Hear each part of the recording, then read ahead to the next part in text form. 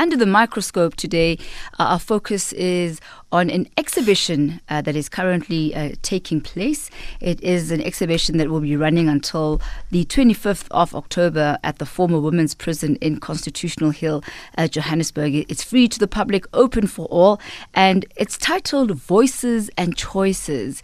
Now, according to our South African Constitution, every single person has a right, as a woman, if you are a woman, you've got a right to choose whether or not to keep your baby. Abortion is a choice that's made by thousands of South African women every day. And yet women and young girls in South Africa are also still stigmatized and are often denied access to safe abortion services. So our exhibition, or rather our guests today, have put together an exhibition that aims to combat the stigma and to bring to the fore the real stories and the voices of women and young girls and their experiences. It is a multimedia exhibition, and it's a collaboration of South African female artists under the curatorship of Mmabatho Motsho, who joins us now in the studio. Good evening, Mmabatho. Hey, Tony, how are you? Awesome, thank you. And Honey Makwakwa, who is an artist. Hello, Honey. Hello, how are you? Good, thank you. How did this collaboration actually come to life? What is it that made the two of you say, you know what, we want to focus on this particular issue? It's a touchy issue. It's a very personal issue. It can often be a very traumatic issue, an emotive issue. What is it that made you ladies decide to say, this is something we want to talk about? This is something that needs to be addressed, Mmabatho. Okay, so I was approached by Global Health Strategies to curate the exhibition. So annually they do My Body, My Choice campaign around Safe Abortion Day, which I think is on the 28th of September. So in the previous years, they'd have marches or cleanups, and I'd always show up to those activations. So, and then just looking at my body of work, they approached me to do this exhibition, and I said, okay, cool.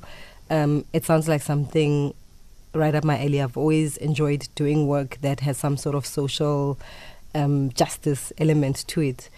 And then moving from there, it was conceptualizing the idea. How do we talk about this? How do you curate an exhibition on abortion, right? So it was a lot of research.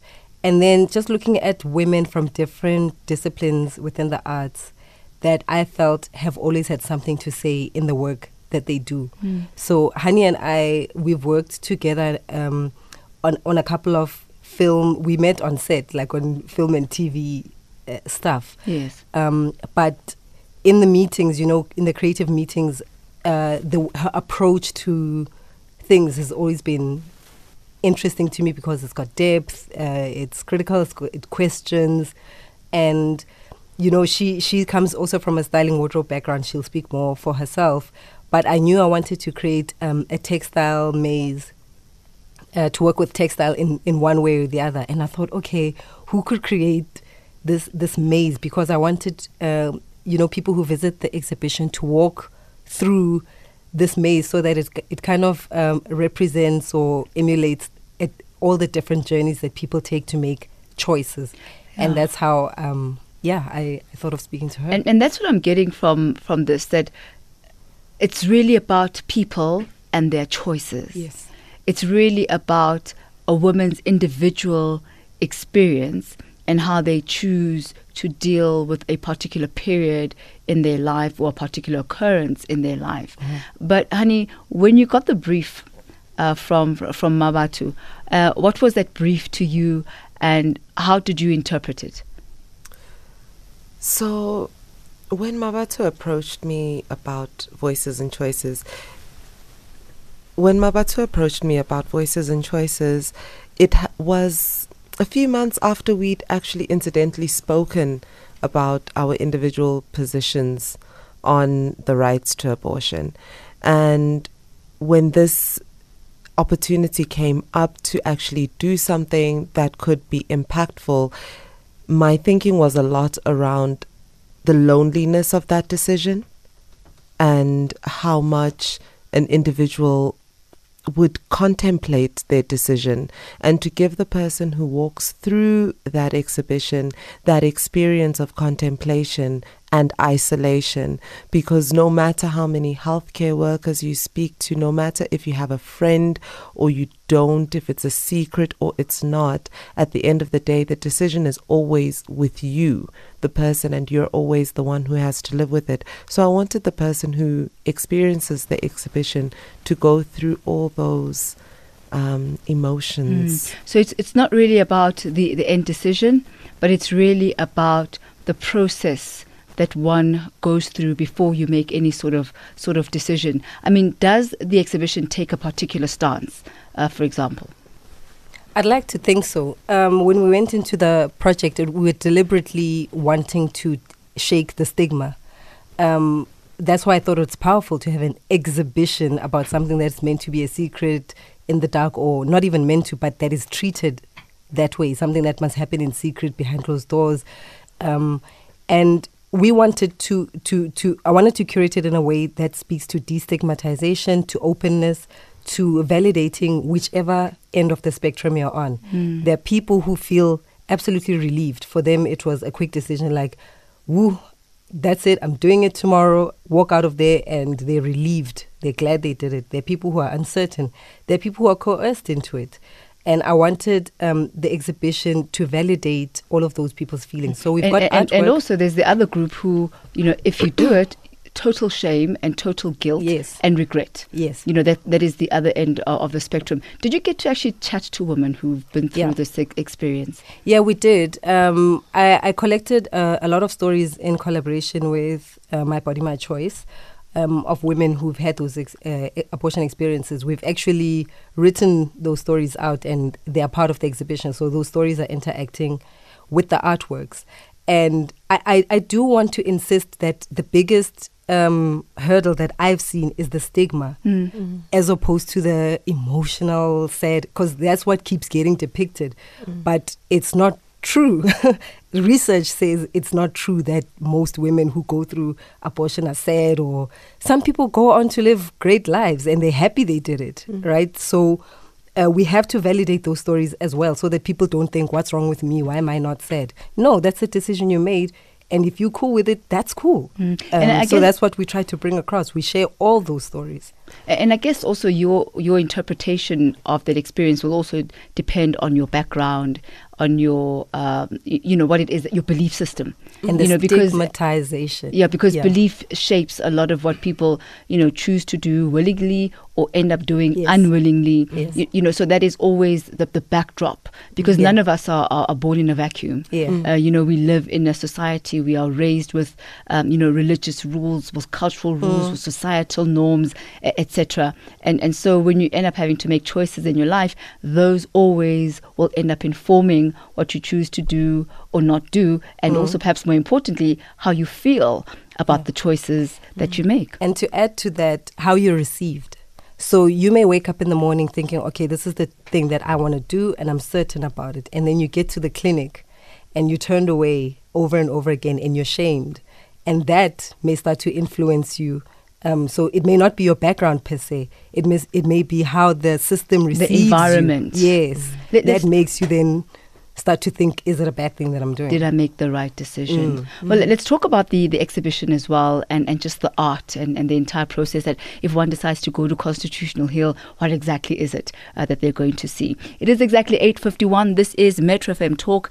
Under the microscope today, Voices and Choices, the exhibition. And our guests are Mmabatho Motsho, curator, and Honey Makwakwa, artist. It is exactly 8:53 on Metro FM Talk Under the Microscope, focusing on an exhibition called Voices and Choices. And we are in the studio with Mmabatho Motsho as well as Honey Makwakwa, and talking just now off air about people's individual stories, and how ultimately it's about being able to be comfortable with the choices that you end up making, because the only person you really ever have to live with is yourself. But talk to us, Honey, about the actual exhibition. Like, when one comes to Constitutional Hill, what are you going to be encountered with? You're encountered with a space that encourages solace and reflection. the stories of different women service providers, people who've gone through with the process of getting an abortion, people who chose against it, people who found themselves so stigmatized that they could not actually access legal abortion and had found themselves in backstreet situations. And you find yourself with individual works of art that weave together a very powerful narrative and opportunity for reflection.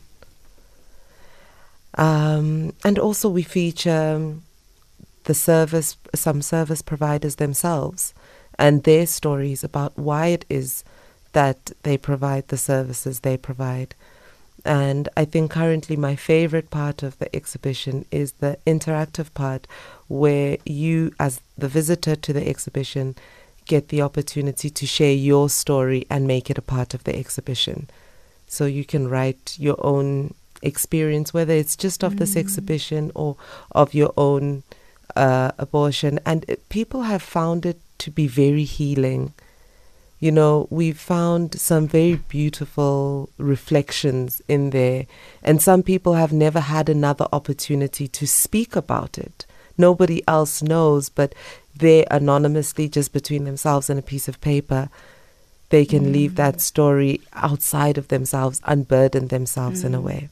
Mmabatho, won't you talk to us about, because individual stories and women's individual stories are very key to all of this. Why don't you talk to us about some of the insights that you've gleaned from this, how women have found themselves in different situations that have put them in positions where they needed to make the choices like that? I think what I found consistent was also lack of access to sexual and reproductive services and education. Or in some instances, when people know what they should be doing, they don't have access to contraceptives, that sort of thing. And there were quite a few stories about people learning about sex. And here you are in a situation, now you're pregnant and you are still just trying to figure out you what don't even this know what you're sex doing. thing is. And then there are also women who are married, who felt like, listen, my family's complete. My kids are grown. And here I am, I've just fallen pregnant. I don't have the resources. I don't have the emotional space, the mental space to raise another kid when I've got one who's getting into university right now. So that's how vast the stories are. But I do think denial of access to abortion services goes hand in hand with denial of sexual education and access to contraceptives and counseling before sex. I mean, I can't imagine a 16-year-old walking into a hospital and saying, listen to a nurse, I'd like to lose my virginity next week. How do I best go about it without being shamed out of that that space? So it really is a cycle. And it begins first with education, and it begins first with awareness, so that, women don't necessarily find themselves in a position where they've got to make those really, really tough choices. So the preventative aspect of it is it's key. Almost not it's key, and it's completely stigmatized. That aspect is also stigmatized. So it's everything that pertains a woman making decisions about her body is stigmatized.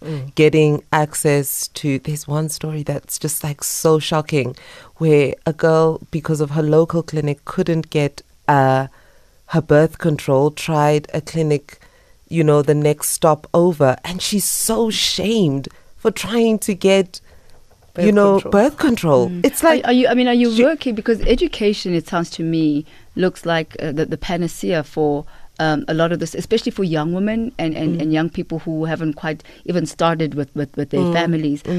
Is there some sort of a relationship that you have maybe with the Department of Education along with the Department of Health? I see no-nos, I see smiles, I see a lot of non-verbal communication. Look, there's the education element of it, and then there's the access to the service element. For example, you've seen illegal abortion adverts everywhere. How many have you seen of safe abortion? How many campaigns have you seen of from the Department of Health or Department of Education? How many campaigns have you seen that say, hey girls, come and get your contraceptives here? This week we are giving girls contraceptives. So the language has to change. The focus has to change. The action. There is no will. There is no political will to give women and girls control, rights, power over what they do with their bodies. And they'd rather do a circumcision. They'll do circumcision run and a circumcision campaign. They will not do the same thing for women. Well, maybe that's your next curatorship, Mmabatho. Maybe that's the next collaboration that you do, because if you've identified that, because I'm sure it's not a choice that a lot of women actually want to make. I don't think anybody wants to find themselves in a situation like that. Not willingly. Nobody calls that upon themselves. Yeah, it's a medical service. Nobody wants to find themselves going through a medical intervention. Nobody wants to go to the hospital to begin with for any reason, And I think that's an important thing you're saying. The hospital is not a friendly space where you can go for preventative things. It's, you identify it with, I'm already in trouble, that's where I go.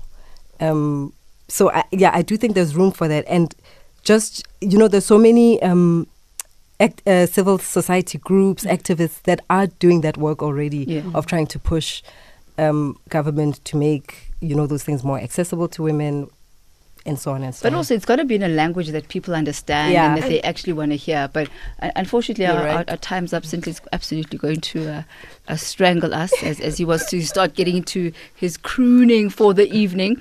But ladies, thank you so much for your time. Yes, thank Voices you. and Choices, that is the name of the exhibition, and it runs until the 25th of October, and it's at the former women's prison in Constitutional Hill, Johannesburg. And entrance is gratis, mahala, absolutely free. Thank you so much to both Mmabatho and Honey.